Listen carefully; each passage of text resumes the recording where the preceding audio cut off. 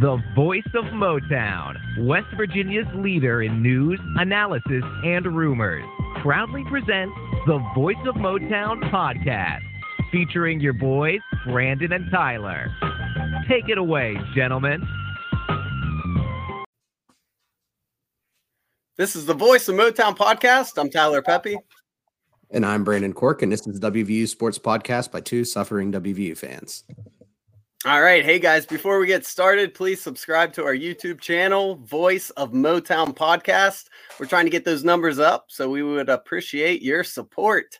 Tonight, we're discussing Shane Lyons' interview with Hoppy Kercheval, Jalen Anderson's performance. What grade would you give Neal Brown for his performance this past season? And then we'll finish it out with WVU's basketball performance out on the West Coast. But let's start with the Oklahoma State game.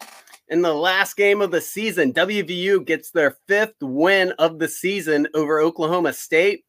It was a rainy day that saw a lot of drops, a lot of defense, and a lot of punts. This game had 15 punts total, but it all added up to a nice win for the Mountaineers. They only threw the ball for 77 yards, but their 250 rushing yards and tough defense got the job done. And some cool storylines. Nico saw his first action since the Towson game, and Jalen Anderson had a monster day with 155 rushing yards. So a big breakout performance for him. So what are your overall thoughts on the game? Yeah, it was a game that I think going into, honestly, I wasn't super enthusiastic going into because it was kind of a meaningless game. But it was great to see, some of the young guys come out and break out. You mentioned Jalen Anderson. I thought Garrett Green looked good up until his injury. It was great to see what Nico could potentially be over time. And then, of course, it was good to see some life out of the defense when it mattered. I know we were going up against a backup quarterback, but, the defense actually wasn't a complete sieve. So, it was something to be happy about in a season where it doesn't seem like there's a ton to be happy about. Yeah, I'm with you. I mean, I was happy they picked up the victory. Green had 48 passing yards and a pick, but he had 47 rushing yards, including a nice 36-yard touchdown. Unfortunately, he took what looked like to be a targeting shot right to the helmet, and but it wasn't called targeting. We can go on and on about that, but there's no point. We still don't know what targeting is. But we don't mess around with concussions anymore. So he was done. And Nico got to see his first action since Towson. So his overall stats, not great on paper. He was 2 for 9, 29 passing yards, but 32 rushing yards on a very rainy day. So what this highlighted to me was just how important it is to have a dual threat quarterback again. I mean, the weather conditions made it difficult to throw the ball Saturday. We saw that with Oklahoma State. They had a ton of drops, couldn't really get anything going. And, Garrett and Nico just found ways to extend drives using their feet. And that's something WVU hasn't had since Skylar Howard. And I don't know, just looking towards next year, since this was the last game, I'm kind of looking forward to having a quarterback who can run from time to time next season. I mean, more than likely, unless we go through the portal, it looks like we're going to have a quarterback who has legs again. Yeah, I like that too, because it gives you a little bit more options on offense, gives you some more flexibility. And gives you a different wrinkle that teams have to prepare for. And, I think you're seeing it even more in the NFL as well, too, where quarterbacks who are statues really aren't, what teams are looking for anymore. And I think that's because, the value of having someone that not only can do designed runs because the read option RPO type of offense is becoming more popular, but also someone who can get outside the pocket and make plays, force the defensive backs to adjust for those situations, which opens guys up in the secondary.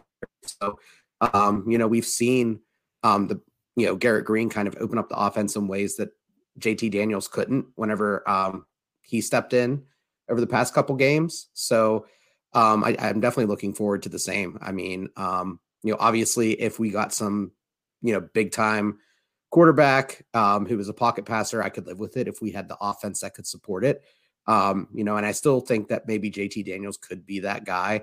But I think right now with the personnel that we have, with the coaches that we've have currently, I think a more dual threat guy or a mobile guy, if you will, is a better fit for what we want to try to do.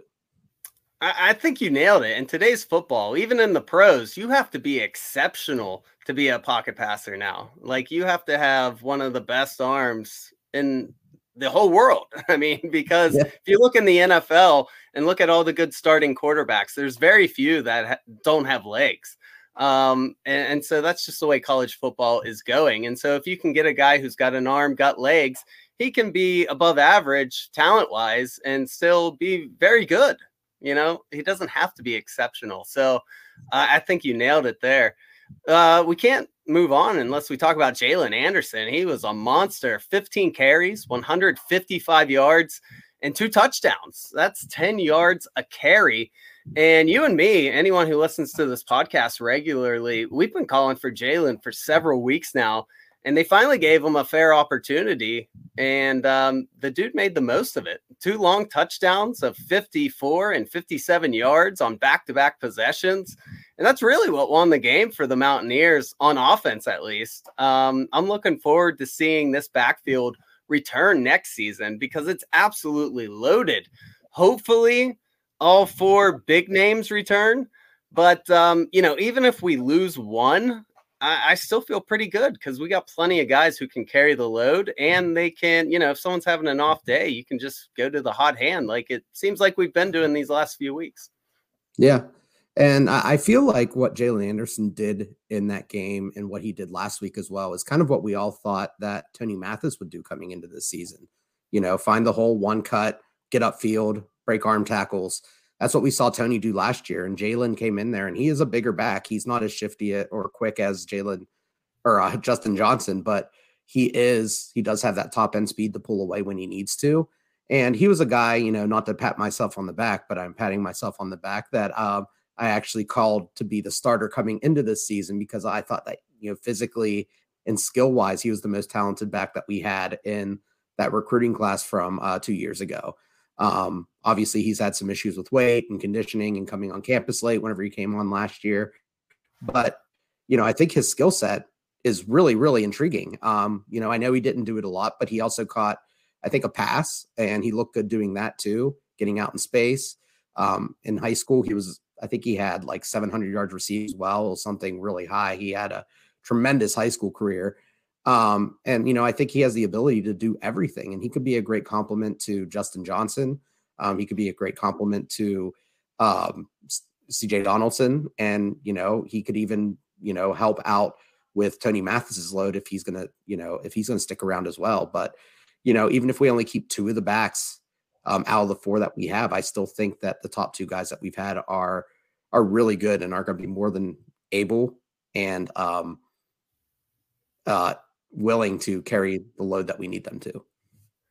Yeah, I'm with you. Out of our 4 big backs, really the only one who I think had a disappointing year, unfortunately, was Tony Mathis. And I'm sure that wrist injury played a big role in it because he got that, I think, in the Virginia Tech game, which was real early in the year. And it seemed to just affect his play from then on out. I think he had one good game after that. I want to say Baylor.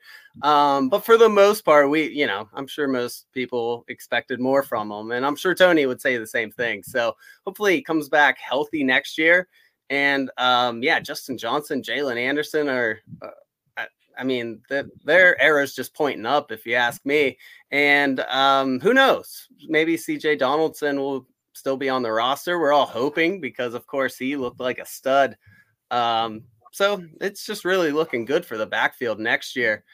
I did see real quick on CJ Donaldson. I did see someone post a screenshot of I think it was an Instagram story that he posted of it was a t-shirt that he made to make NIL money recently, and it has CJ Donaldson's picture on it and the state of West Virginia. So hopefully that's a good sign. I mean, would you be making t-shirts for someplace that you're leaving? I hope not, or unless he's just trying to get some money before he leaves. But I'm really leaning towards the former. He wants to stick around and he understands what a good situation he has here.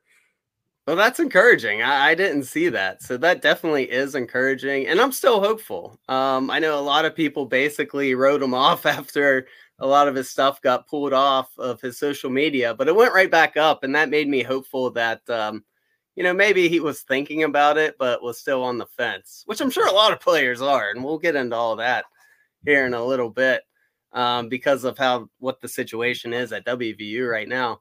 But just to round this off, defense, Ruffin, Andrew Lamp, I thought played pretty well overall. Ruffin, of course, had a huge bonehead play at one point in that game. But that's definitely going to make some highlights. But, his play towards the end is really what won the game for us on that last drive. And defense overall, they forced 7 punts, 3 turnovers on downs. And of course, Dante Sills capped off his great WVU career by recovering a fumble. So shout out to him for just, having a great career. He officially finishes number 4 as the all-time sack leader at WVU. He had 23.5 to finish his career. And he'll also finish first in tackles for a loss, games played at WVU. And that's a guy the defense will really miss next year. And hopefully an NFL team gives him a fair shot at succeeding at the pro level. The only thing I can say, I just wish we were better when he was here, because I obviously, he'll be remembered and loved by WVU fans forever. But I just wish his name would be up there with like a Julian Miller and guys that we remember when we had amazing records. I feel like the fact that the team suffered a little bit while he was here, I don't want to say it might hurt his legacy, but his name might not be brought up as often as it should be 20 years from now. Yeah, that's a really great point. I mean, even where looking at his stats in the history books, I mean, it's going to be tough to kind of think about how important it was, because like you said, our record wasn't that good when he really was one of the most important, if not the most important player on our defense. It's just that, through a circumstance of situations where you either have a really bad offense for a few years or you have a secondary that can't stop anyone. And I do think his numbers could have probably been better too, especially this year, if we employed a little bit of a different defensive philosophy. I mean, we played conservative so much towards the beginning and middle of the year, where we were just dropping so many guys back and letting Dante and Jefferson and everyone else get double teamed because we were only sending 3 or 4. How would his numbers have increased even more if we were blitzing an extra 2 or 3 guys? I mean, we got to the quarterback, 4 or 5 times against Oklahoma State because we were blitzing linebackers, and that helps frees up defensive linemen as well. So the one thing I am disappointed on is that he didn't catch his dad in all-time sacks. I think he finished 3 short. And I like to think that if we would have been a little bit maybe more aggressive this year, he might have actually tied that, and that would have been an even better end to his story. Yeah, 100%. And, hardcore fans like us, and I'm sure most of you listening will always remember him because, no matter the record, we watched pretty much every snap he played, and, he impressed pretty much the entire time he was here. So, I don't know, just for him, I just wish the teams maybe had more memorable seasons. But kind of to cap off the Oklahoma State game, I just want to give a shout out to Ollie Straw. He makes a clutch punt late in that game. There was a bad snap. It got muffed. I don't know what happened, but he stayed calm. He made a decent punt. And honestly, without that, WVU more than likely loses that game if you give Oklahoma State just 20 yards to work with, or even scores off that play. And, we'd be losing our minds right now if we lost that game in that fashion. So shout out to Ollie Straw, not only for that play, but just for having a solid season from start to finish. Yeah, he was great. A punter is something that you don't really notice or take for granted whenever you have a good one. But whenever you don't have a good one, it's something that you complain about every day.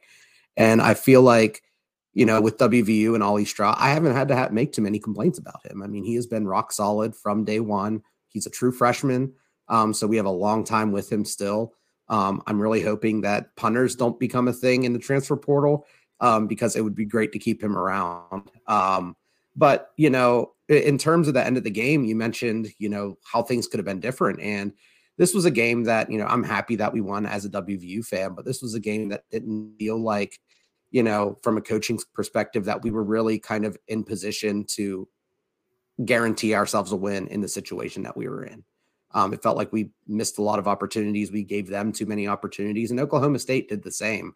They were playing a lot of backups, especially, a true freshman quarterback for most of the game, while WVU was as well. But, this is a Oklahoma State team that, just is kind of having a down year. And, their down year, they're finishing 7-5, which is a lot better than what WVU is at. But, I'm happy that WVU could come out with a win, but it felt like a game that WVU kind of was in more control of for the most part in the game, as they should have been, because we had more experience out there than what Oklahoma State did. And yet we still only won by 5 points.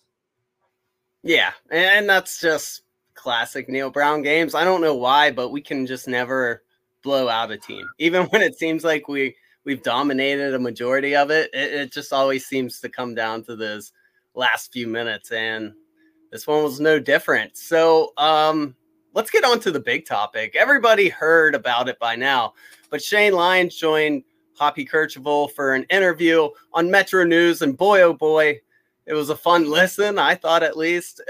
He was very transparent about how his time in Morgantown came to an end.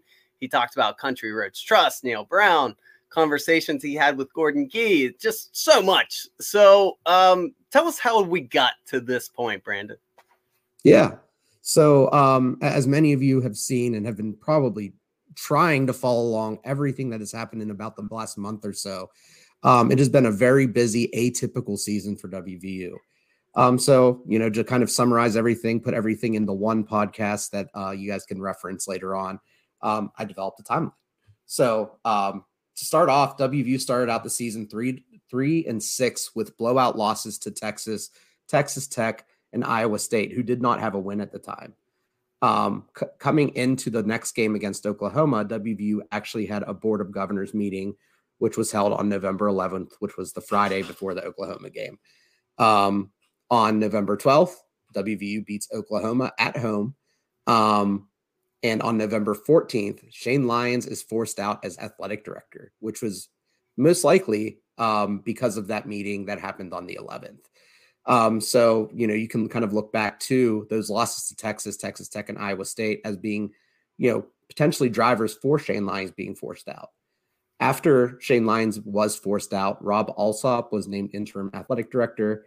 Gordon Gee comments that a recruiting firm has been retained for the athletic director search, and it would take 3 to 4 weeks.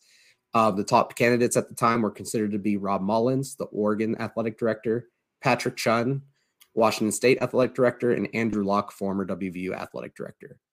Fast forward almost 2 weeks, and November 27th, it is announced by 24/7 Sports and Hoppy Kercheval of Metro News that Rob Mullins would not be taking the AD spot.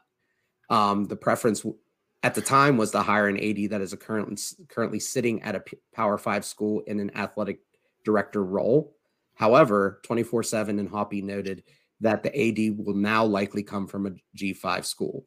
Following that announcement on the 27th is when Shane Lyons gave the interview with West Virginia Metro News and Hoppy Kercheval on the 28th. And it really shined a lot of light on what has happened. So, kind of wanted to summarize where we are now. So WVU is searching for a new athletic director. As we noted, Rob Mullins and a second candidate are reportedly out of the mix. The second candidate that is reportedly out of the mix is probably Andrew Luck, but it's probably not going to be Patrick Chun either, as he is currently an AD at a Power 5 school. Also, since the focus is being on someone with Power 5 at a Power 5 school in an athletic director role, this also likely eliminates Matt Borland, the president and CEO of LSU's Tiger Athletic Fund, Kevin Miller, senior associate athletic director at Georgia, and Alex Hammond, coaching and personnel agent at Athletes First and former associate AD at WVU. And the new athletic director will be responsible for the future of Neal Brown. But the question still remains about when the new athletic director will be hired and what led to Shane Lyons' dismissal. And this is where this talk line interview with Shane Lyons comes in. And rather than provide clarity, it may have muddied the water even more. Yeah, I mean, first of all, I want to give Shane Lyons some credit for being so open in the interview. I'm sure a lot of it had to do with trying to save face, but I appreciate the fact that he didn't give a bunch of cookie cutter answers and just, made it real boring and a waste of all of our times listening to it. But, Shane Lyons thinks he's a scapegoat. He even used that word, scapegoat. And I kind of see what he's saying. The decision to extend Neal Brown has to get approved by Gordon Gee and a lot of other higher ups, like the directors of the board, et cetera, et cetera. So it wasn't just 100% his decision. But Shane Lyons even admitted it was his idea to extend Neal Brown. It was his idea to raise his buyout to $5 million in return for Neal Brown's agent to negotiate that his contract to be fully guaranteed. That was all Shane Lyons doing that before he brought it to everyone. And, that's just not a good deal for West Virginia. I mean, that's not a tiny gamble that he was taking, which all athletic directors have to do. That is a huge gamble, high risk. And I mean, I guess you could say high reward, but I'm not even sure about that for a head coach who was currently 11-11 at the time. And sure, it might have seemed like it was trending in the right direction. But to make a deal like that, it's got to kind of look like a slam dunk. Shane needs to take a little more responsibility, if you're asking me, for not only making that decision, but also pitching it, that decision to the president and the board. Sure, they all have some blame there, but the majority belongs to Shane. So I do agree that Shane kind of, was used as a scapegoat so that the others would look better. But at the same time, it was justified for him to be fired over this monumental bad decision. So what do you think about that? Yeah, I think the contract is definitely bad in hindsight. And, you would really have to, get a great season out of Neal Brown to justify that at the value. I mean, $4 million a year isn't that much when you compare it to some of the great coaches who are getting hired now. So if Neal Brown turns out to be great, then that's a great deal. But if he turns out to be average or above average, then, you're probably playing market rate. So, even if you think that Neal Brown is just a good coach, paying him that much over the course of, was it 4, 5, 6 years, really doesn't make sense, and not giving yourself the wiggle room to upgrade potentially in case, he falls behind the game or his recruiting stalls out or any certain number of things could potentially happen. You're just putting the school, the board of governors, the athletic department, the donors, and everyone who's connected to the program, you're putting them in a bad situation. And that's when people start coming out and complaining about other things. And that's kind of what happened here. Shane Lyons also alluded to, the transfer portal and the relationship with the Country Roads Trust as reasons for his dismissal as well. On the transfer portal, he noted it's the coach's responsibility, which for the most part it is. But, for the CRT relationship, that ties into with the donors and everything like that. How the donors are going to funnel money to our players with NIL. And Lyons admitted that he didn't want to build that bridge because he fears Title IX implications, which would, hamper money, federal grant money from the Department of Education to WVU if they weren't Title IX compliant, which could be a fair argument. But, there's every other, most major programs in the country are forming those alliances. So I think it kind of, Shane Lyons, in my opinion, my read of the contract and the CRT relationship piece, it just kind of shows more of a old school, good old boys relationship style of leadership rather than trying to keep up with the times. And now isn't the time to be, trying to tiptoe or trying to stay all behind the line in order to keep everyone happy. Yeah, and I think part of it is, the NCAA just was not real transparent about how all of this works out of the gate. And so I think a lot of ADs are trying to play catch up, and Shane was definitely one of those guys.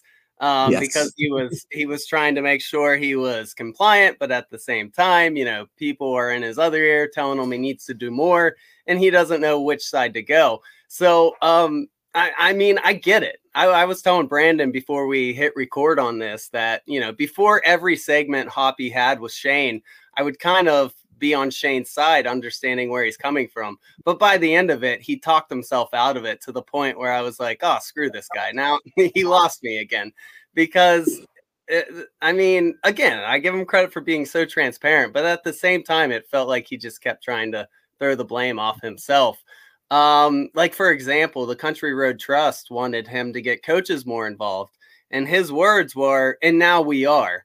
So he kind of told on himself that, you know, for a while there, he wasn't even using the coaches to promote it. He did it, you know, a little late for their liking. And, you know, he probably could have got away with all of this and trying to catch up and get with the times, which is understandable, if Neil would have just been a little more successful. I mean, it all just goes back to he made that terrible deal. He was making other people angry, and it all added up to someone had to go, and it just happened to be him. So, I mean, Yeah. hey, it kind of worked out for him. He got a job at Alabama again. Like I said, I kind of get where he's coming from in some of his arguments, but at the same time, you know, I still think his firing was justified.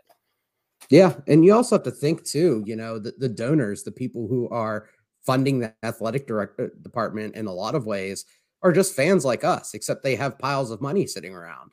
And when you're not winning, when you're losing games, you know, it's going to increase focus on either the coach or yourself. And if you're the one kind of putting yourself in between, which is a good trait to have, you know, you should be the person who's taking a bullet for the guy that you hired, but it can have those consequences. And unfortunately, it seemed like Shane Lyons was attached to Neal Brown to a fault. I mean, he noted that he views this year, 2022, as year 2 for Neal Brown because the state of the football program after Dana left was in shambles, and the COVID year didn't help matters, which, you know, I think we can look at other teams who made hires during the same time, in particular, Kansas State, who's a similar size school in terms of money and fan base and location and all those sorts of things, and where they're at now and where we're at now. They hired their coach at exactly the same time. And where are they now? They're in the Big 12 championship game. Yeah, I'm with you. You know, out of all the stuff he said, the stuff that annoyed me the most is how he just kept creating more excuses for Neal Brown.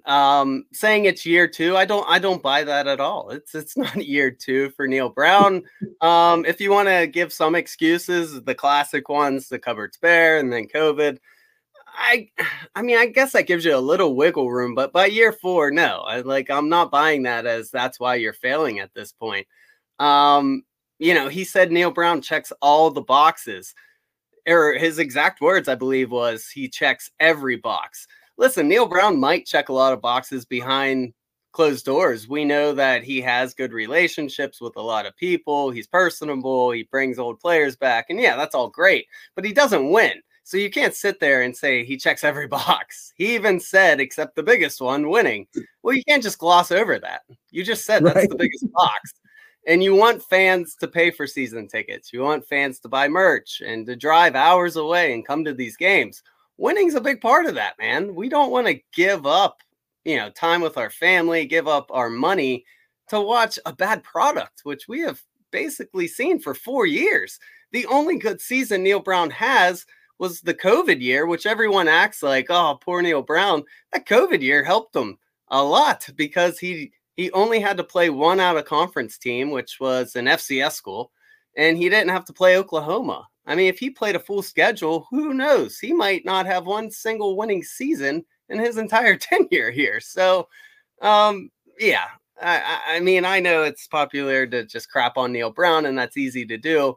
But for him to say it's year 2 and to create all these excuses for him, that really annoyed me. Like I said, there was times he had me going, but then he would always just get to the point where I was hating on Shane Lyons again. And that was a big part where I just don't want to hear that anymore. Oh, absolutely. Yeah, I know. Like, I've heard a lot of talk through the grapevine that he has an arrogant personality, and that has turned off donors, that has turned off people who want to work more closely with the program. We've heard that from probably more people than, you know, we care to. And you can definitely see that from the interview. You know, he has a hard time admitting when he's wrong, and he has a hard time admitting his responsibility. And that definitely had to factor into his firing. And at the same time, you know, that interview that he gave really kind of puts us in a peculiar situation at this time too, because as we have noted numerous times already, Neal Brown is still our head coach and time is running out.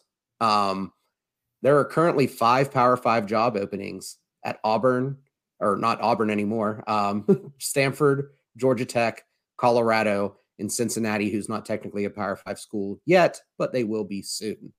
There have been multiple hires over the past week. Luke Fickell got hired at Wisconsin. Matt Rule got hired at Nebraska. Kenny Dillingham, Oregon's offensive coordinator, was hired at Arizona State. And Hugh Freeze, which was one of the targets that was noted to be connected to WVU, has been hired at Auburn. And there's even more crucial deadlines coming up for, you know, making these changes at WVU.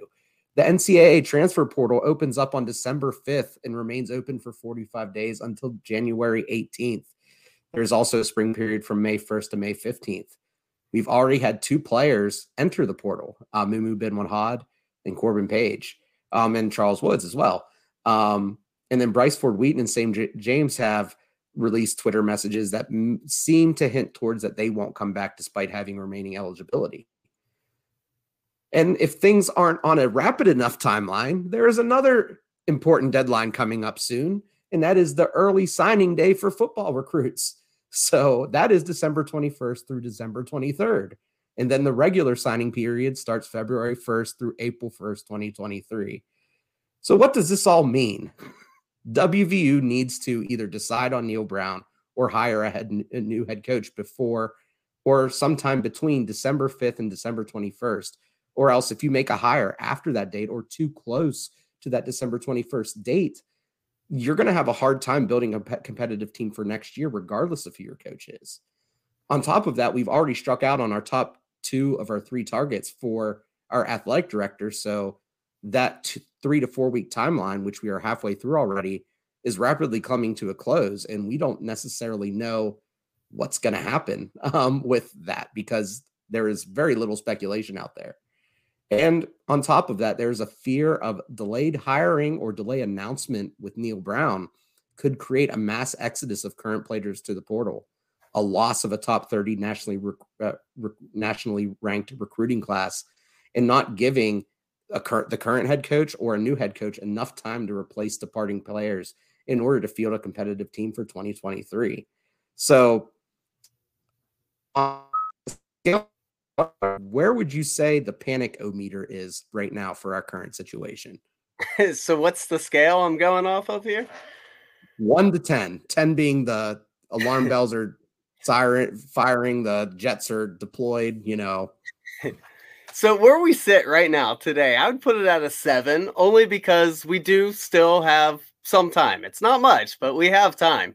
So I would put it at a 7, but in a week, maybe 2 weeks from now, that number might go way up, or hopefully it goes way down. But yeah, I mean, you make a good point. Regardless about how we feel about Shane Lyons being fired, this is a total mess by the higher ups at WVU. Being in limbo is definitely the worst scenario right now. Either make a decision on Neal Brown or announce that he's staying. I get you want to, let the AD make that decision, but, the staff needs to know. More importantly, the players need to know. Who knows how many recruits and current players they could possibly lose because of this uncertainty. WVU, they're going to lose players no matter what to the portal. I mean, we've kind of all made peace with that, but I feel like the damage is going to be a lot worse when these guys don't know who their head coach is going to be next year. I mean, they might want to stay but if you have another option that seems tempting, you might just pick that option just because people like to know what's ahead of them.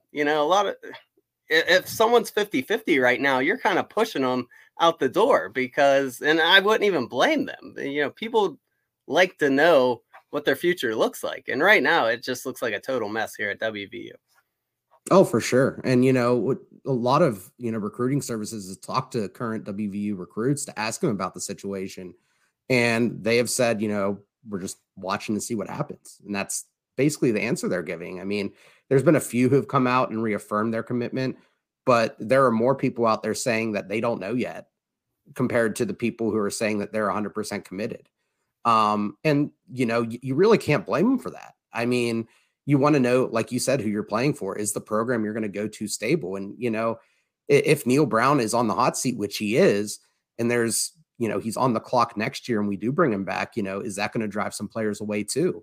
Knowing that, hey, if I come to this program and this coach who hasn't performed in 4 years has to reach 8 wins, 9 wins, whatever the goal is for next year, is that a guy I want to play with?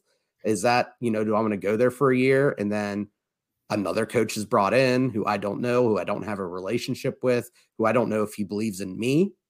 Do I want to play for him? And that goes for some of the current players who are on the team now. I mean, it is CJ Donaldson and Justin Johnson and Jalen Anderson looking at a new coach and saying, I know I'm a really good player, but there's 3 running backs in this room. There's 4 running backs in this room. He's just going to give the ball to one guy? Is it just going to be 2 guys? Are we still going to split the ball 4 ways like Neal has? What's my situation going to be? And, I'm sure that, while these guys are teammates and they get along, I'm sure that this isn't something they're bouncing off of each other, that they're coordinating about. I'm sure not all 4 of them aren't in a group chat and say, okay, we're going to draw straws. 2 of us stay, 2 of us leave. I don't think it's anything like that. It's happening, kind of in a vacuum where they're all making their own decisions. So while we have a great backfield, and this is just an example of one position group, but right now we have an abundance at running back. We have a pretty solid offensive line. We have a really good defensive line. We have, a whole bunch of young players in the secondary, but how long is that going to stay true with the current situation that we're in? Yeah. And let's not fool ourselves. Like, me and Brandon are in our 30s. People our age and older than us, we grew up with favorite teams and you're very loyal to those teams. Kids nowadays, they grow up with favorite players. And so they don't necessarily have an allegiance to a program. Like these kids who are coming to WVU, they're coming because they like the coaches. And so I know some fans want to fool themselves and say, well, they should be coming to WVU no matter what and have that West Virginia pride. I mean, that would be great. I mean, look at the Stills. They're a rarity. That's not common anymore. People are kind of out for their own brand and own interest, which, I understand. And so, yeah, I mean, with all this uncertainty, it's not like they have an allegiance to this West Virginia program like the fans do. So you got to keep that in mind. Like they're kind of out for their own interest and who can blame them? So the quicker a decision gets made, the better. And I know a lot of people wanted Neal gone and I was in that camp, but I'm kind of at the point where I would rather them just announce tomorrow that he's coming back. And, if he has a disastrous first 6 games of the year next year, then make a decision then and try to hang on to the players you have in the class that you have right now. Because like I said earlier, being in limbo is by far the worst case out of all 3 options, whether having Neal, announcing a new head coach, or not knowing. I mean, this is by far the worst. Yeah. My only concern with bringing Neal back is there's a few questions that I have is, number one is, and this is more of a blanket question, is does bringing Neal back hold the program back as far as firing him and bringing someone else would be? Just taking into account, is he going to be able to develop talent at these other positions, which he hasn't shown to do yet? And what is the bar for next year in terms of, what he has to achieve in order to get his job back? Let's say he starts off, 2-2 and finishes the season 7-5. Is that enough for him another year? Keep that group that he's recruited back and have another year? And if it is 7 wins his ceiling? What all these other sort of tangential questions is, is it dangerous to bring back Neal Brown?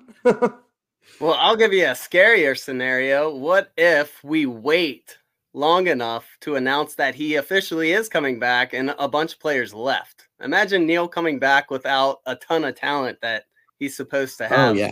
So, I mean, that's what I mean. We're kind of in this situation where I keep thinking of the worst case scenario, and I kind of want to just pick any other option than, the absolute worst. And this is why it's such a mess. I mean, the timing of all this just couldn't be worse.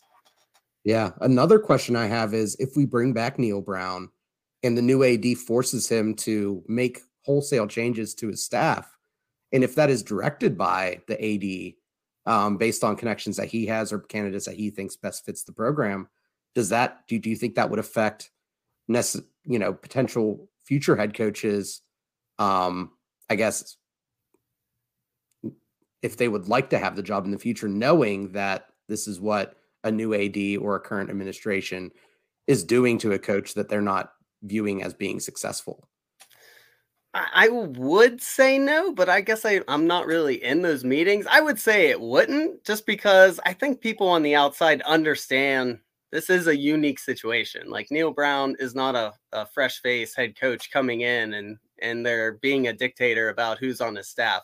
He's like hanging on by a thread, and they're trying to give him every limb to grab onto to not fire him. So you would think people would understand that, but then again, I'm not in those meetings with scumbag agents trying to get the most money for their for their clients. I don't know. That's a good point. Now, if Neil is fired, I think we have basically all the same questions, but it also adds a new layer, and that's the money layer for the next head coach potentially is, do we have money to hire an in-demand coach, or are we going to have to cheap out? And, we know about Neil's buyout, but we also have to take into account Shane Lyons' buyout. We have to take into account the assistant coaches' buyouts, who many of them got extensions over the offseason. And then we also have to take into account some of the contracts that were just doled out recently. Matt Rule just got an 8-year, $72 million deal. That's $9 million a year. Luke Fickell got $7.8 million per year at Wisconsin. Hugh Freeze got $6.5 million per year at Auburn. Now, you can argue that all those programs are bigger than WVU and probably have more money floating around. But if a coach is interviewing for the WVU job, assuming it's opened, are they going to say, I want $4 million like Neil Brown? Or are they going to say, I want 6.5 like Hugh Freeze? And then you have to negotiate down from there. And how low can you get that? And does WVU have the money before that new pay jump with the new Big 12 media deal to pay that person's salary, as well as all the money that we owe to other people right now? Well, here's the thing. All three names you mentioned were the three hottest names on the market, and they're gone. So there's no one left who I think personally could demand that much money, because you're not Matt Rule. Like, you don't have a track record like him. Unless there's a guy I'm missing. There's no one out there with a track record who could just say, here's my offer, take it or leave it. So I feel like we don't have to worry Urban about Meyer. Yeah, Urban Meyer. I mean, hey, you want to come to Morgantown? So I'm not too worried about that. I mean, obviously, it is a good question. Do we have enough money to pay our old coaching staff and new coaching staff? But even if we are in that situation, I don't think we have to worry about these gigantic contracts being dished out, just because, those were the hottest names and now they're gone. So I feel like we're going to be working with like half or 3/4 of those salaries if we do go with a new head coach. Yeah, I hope so. And I still feel like there's a lot of good names out there. I know Deion's name has been floated around for a lot of places. He's been offered by Colorado. You also have guys like Jeremy Chadwell from Coastal Carolina, who has turned Coastal Carolina into like a G5 powerhouse during his time there, which is kind of shocking. And then there's all sorts of coordinators out there that, you could talk yourselves into, from like Ohio State's defensive coordinator. I'm sure there's guys at Georgia, Alabama, everywhere else. So I definitely think there's enough big names out there, but how quickly do we need to move on them in order to give them enough time to be willing to accept the job on the conditions that they have enough time to build the team and replace the players that are going to happen in that situation that we talked about, where players are going to leave. And that's just kind of the natural evolution of things. So before we jump to, close out this section, I also had some additional questions for you about athletic director search. So do you feel that, Lyons' interview may scare some people away from the job, knowing the things that he said in the interview don't necessarily paint a great picture about WVU leadership right now? That's a great point. And you might have something there, because he did not make anyone really look good, especially Gordon Gee. I mean, he essentially said Gordon Gee was sending him messages saying, hey, we're in this together. I wouldn't want to be in the foxhole with anyone else but you, and then turns right around and fires him.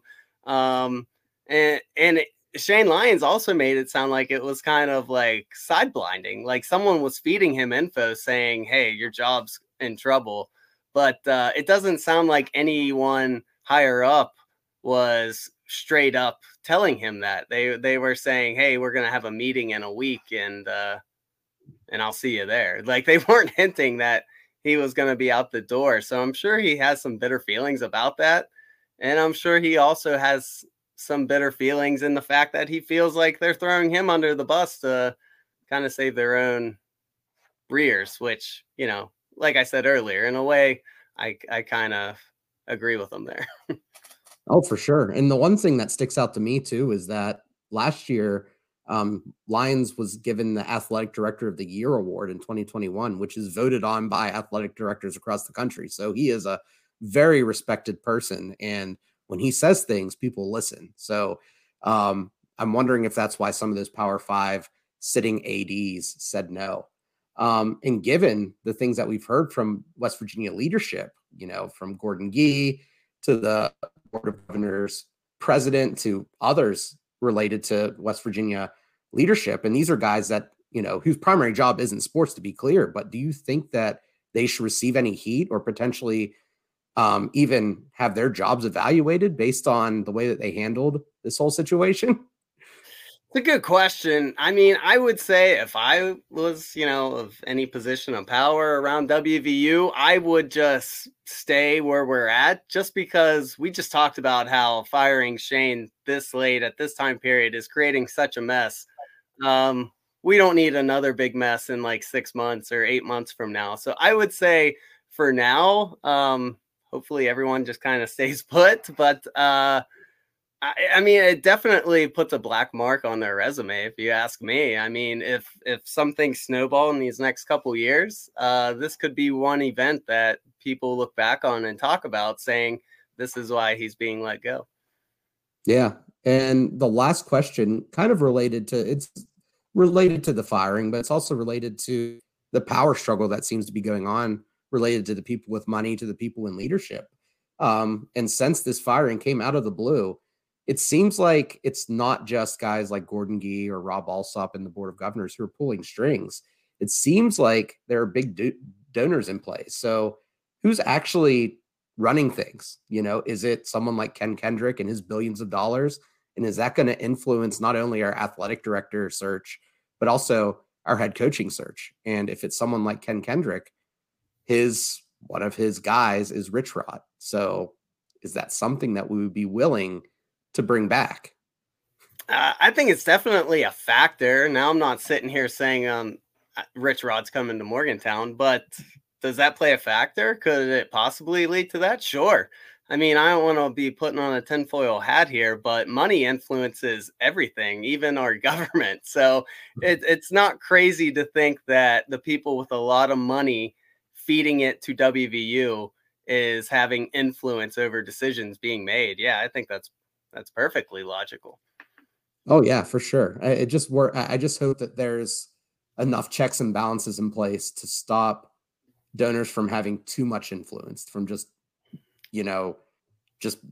putting their influence on everything and making all the decisions funneling through them, as opposed to making it more of a, okay, here's the guys I like, you guys run with it, and I'll accept what you guys vote on or whatever. Yeah, in a perfect world, they have a say. Their money gives them a say, but the people in those jobs make the decisions. In a perfect world, that's how it should work, and hopefully that is how it's working at WVU. But like we said, yeah, I wouldn't put it past anyone with a lot of money. They definitely have a lot of power with that as well. Yeah. So to put a bow on all this, what are the ramifications? We've talked about a lot of it, but to summarize, college football is at an inflection point. As we noted, money is king. Conferences are restructuring at a record pace. NIL deals for recruits and blossoming stars are soaring. The transfer portal is lightly regulated, and tampering is being more evident every year. WVU needs to make a quality athletic director and head coach hire in the next week or keep Neal Brown. Missing the deadline could set the program back a whole year. Missing on the head coach hire or lack thereof could set the program back another 3+ years. Keeping Neal Brown could set the program back multiple years as well. West Virginia football is at a precipice. Can we hit all the targets through all the noise and donor interference to remain relevant in the 2020s? The decisions made in the next week will determine if the product the WVU football team trots out through the remaining 2020s will be something WVU fans can be proud of and excited for, or if Milan Puskar Stadium may potentially remain half full like it was at the end of the season for the remaining decade as our program has to rebuild from the top down, basically. Yeah. I mean, I've been a WVU fan my whole life, but I became like a hardcore watch every game, follow everything in the late 90s. And this is probably the scariest time I can ever remember in WVU athletics. I'm not saying this is all going to end in a disaster, but the potential of it being bad, I can't think of a time it was ever higher since I've been a fan. Yeah, the only time I can really correlate with this is whenever the Big East was just dying and we didn't know we were going to end up. Are we going to stick with the Big East or are we going to go to the Big 12? Things are kind of flipped now where we have a safe home. We're going to be in the Big 12 for as long as we want to be. We're going to bring in a lot of money. But this is more about, if WVU remained in the Big East, we'd still be fans. We'd still watch enjoyable football games. We wouldn't have the money. We wouldn't have the facilities or maybe the competitive football games that we have now. But on the flip side, right now, while we do have a cozy home, we don't have to worry about money or facilities or watching, really highly ranked teams come in the Mountaineer Field several times a year. We don't know if our team's going to be competitive. And as a fan, that's the entire reason for watching. It doesn't matter about the bells and whistles. It doesn't matter the teams that are trotting through the tunnels coming out to face you. It matters if you can field a competitive football team. And that's what's kind of in the balance right now. And I think that's why it's more scary for me. Yeah, I think you nailed it on the head. And just to switch gears a little bit, we don't have to spend a ton of time on this new topic, but this was obviously a disappointing season for WVU fans. If you had to give Neal Brown a grade for the 2022 season, what would it be and why? I mean, gut without thinking it through would be an F. But I think realistically, I would say a D-, which is a slight improvement, right? And the reason that I give it a little bit higher is, one, the offense improved. I felt like we developed a lot of players in that running back room, whether that was Neal Brown's influence or not. It was his coaches on his staff who did it. And the recruiting, is something that, we haven't really seen necessarily translate into good recruiting classes coming into really good players on our team yet from Neal Brown's recruiting classes. But we're bringing in guys that it seems like we should be excited for. And that means something, I guess in terms of a bump from a F to a D-, it means a half a letter grade. But, obviously, I said at the beginning of the season, 7 wins was my floor, and we didn't come anywhere close to that. I mean, 2 wins is a huge gap. And we didn't even make a bowl. So in the end, all that matters is that big box that you have to check: wins and losses. Yeah, you nailed it. And we're pretty close. I would give them a D for this season. Sure, this was the first time WVU beat Oklahoma and Oklahoma State in the same year, but Oklahoma finished 6-6. Oklahoma State finished 7-5, having lost 5 of their last 7 games. So they really limped to that 7-5 record at the end of the year. And that's when we beat them. So not exactly a huge accomplishment because those are just really, really down years for those programs. The only team WVU beat with a winning record was, who I just mentioned, Oklahoma State. Townsend, I didn't even look up their record, but they're an FCS school who wasn't very good. Virginia Tech only won 3 games. Baylor was 6-6. Oklahoma was 6-6. So not a very good year. You didn't really knock anyone off who was a major name. Like, for example, when Dana only won 4 games, I'm pretty sure they knocked off Baylor that year, who was highly ranked And so you could look to that as a positive sign. Neal Brown just didn't have that this year. And only 2 Big 12 teams won't be going to a bowl game, Iowa State and WVU.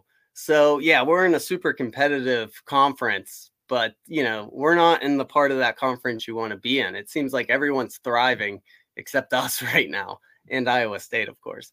But they're kind of having a down year. Like you mentioned, there were things I saw this year that I liked. The running game was great throughout. The offensive numbers overall improved under Graham Harrell, even though they still have some improving to do. I thought going from 21 points a game to 27 points a game this season was a big improvement. Although the defense was horrendous for most of the year, they made some improvements late in the season. So I guess you can say that's encouraging. Obviously, overall, their performance throughout the year was just straight up bad. They went from allowing 25 points last season to 35 points this year per game. So, I mean, that's just horrible to have a 10-point jump like that. And I will say I started to see some signs of life against Oklahoma and Oklahoma State from the defense. But overall, being 5-7 in year 4 is just unacceptable. There's really no way around that. This was a year a lot of people expected to see improvements. And honestly, just winning 7 games would have been a big improvement. And they couldn't get it done. Some people want to point to injuries, but all teams deal with injuries. Look at Texas Tech. They were constantly dealing with QB injuries throughout the season. QB, the most important position for a football team, and their offensive line stunk the whole year also. I mean, if you add all that up, they should have been the 5-7 team, but they found a way to have a winning record, and they didn't use injuries as an excuse. So, 7-5 or the bare minimum 6-6 with a bowl appearance was expected. And, anything less isn't going to get you a good grade, not in my opinion. So I'm going with a D. Because although I saw some encouraging things this season, the final results are just too disappointing to ignore. Yeah, well said. And just for context, we talk about Oklahoma State and Oklahoma having down years, and really, really down years actually for them. And Oklahoma State is 7-5. Oklahoma is 6-6. I'm sure people are on Oklahoma message boards right now complaining about Brent Venables and where the program is right now, but they're 6-6. They made a bowl. That was kind of the floor for where a lot of W fans wanted to be this year, was just 6-6. And we couldn't even accomplish that. I know people are going to talk about bounces against Pitt or Kansas State or, little nitpicky things here and there, but that's football. Bounces aren't going to go your way sometimes. It's about, how you manage the game throughout the course of the game and give your team the most opportunities to win. And it seems like Neal Brown's philosophy is to keep every game on a razor thin margin and just hopefully you win by that one bounce. And the bounces haven't went our way. And if the bounces aren't going your way, which they haven't, you got to make a change and not try to live on those margins. Yeah, I'm with you. And I get it. With sports, there is luck involved, but you're not a well-coached team and have bad luck for 4 years. After a while, that does come down to coaching, because decent coaches will find ways to have the ball bounce their way from time to time. And I feel like for 4 years, you can't point to too many times the luck, if you want to call it that, went our way. Yeah, very well said. All right, just to wrap this up, guys, we're going to talk about basketball for a minute. The West Virginia basketball team went out to the West Coast for the Phil Knight Challenge, and this was something the fans and I'm sure the team was looking forward to, because it was going to be their first real test this season. They came home going 2-1 in that tournament, and there's one thing that is certain. This WVU basketball team is fun to watch, which, we didn't get to say that too often last year. So I'm not taking it for granted. So what were your thoughts on West Virginia's West Coast trip? After the first game, the Purdue game, I was a little concerned because it seemed like going up against some real competition really kind of punched us in the mouth, for lack of a better term. We struggled to stop them offensively. We struggled to get our offense going. And obviously Zach Edey is an outlier when it comes to players because of his size. I didn't really realize how good Purdue was, because after that game, Purdue beat Duke and I forget the other team they beat now, but they beat two really highly ranked Gonzaga. teams. Gonzaga, yeah, by I think 20 points or more, both teams. And WVU, hung in there. I know we lost by like about 15 or so, but I mean, we hung in there, and that gives me a little bit of hope. On top of that, we handled Portland State without any issues. And then we also played Florida, who, might be off to a little bit of a slow start, but I think they'll pull it together towards the end of the season. We handled them and blew the doors off them. So, while that first night made me question some things, I think by the end of the tournament, it made me feel a lot better about the program and the players that we brought in. I'm with you. Yeah, if you ask me, they passed the test heading out to the West Coast. You mentioned it. Sure, they lost to Purdue by 12, but they never quit. I mean, they kept battling during that game. I think they even cut it to 4 points at one point. And so that's encouraging to see. They never just kind of gave up and accepted defeat. They kept battling and battling, but Purdue's just a very good team. And it would have been very easy for them to just pout about that loss. But instead, like you mentioned, they went on to put two amazing performances together against Portland State and Florida. This team just looks legit to me. Mitchell looks like the real deal. He's a constant scorer around the basket. We see that game after game. And that's something WVU desperately needed last year. And it looks like Hugs took care of it in the portal, fixing that problem. Stevenson, he seems like a classic Bob Huggins player. Very fiery, tough player, great hustler. But the big thing is the dude can score. He's got all those classic Bob Huggins things. But on top of it, he can also put the ball in the bucket. And yeah, I just like this team. Mohamed Wagi just continues to improve. I feel like by the time Big 12 play comes, he could be a real legit threat inside as well. He can score, he can rebound. I can't wait to see him reach his full potential. And guards are always important for a Bob Huggins team. And these guys can play tough defense. They get involved in scoring when necessary, which we didn't always see consistently last year. So overall, I don't know how far this team will go in the tournament, but the more I see them play, the more I believe this is a team who will certainly be in the big dance, it seems like. And honestly, that's all I really hoped for coming into this season. I just wanted to see a team who could make the NCAA tournament, because once you're in, I mean, we all know you never know what's going to happen. The NCAA proves that every year. If you just make it to the dance, you can go on a run and make, I don't know, the Sweet 16, the Elite Eight. So I'm kind of talking myself into getting hyped for basketball season.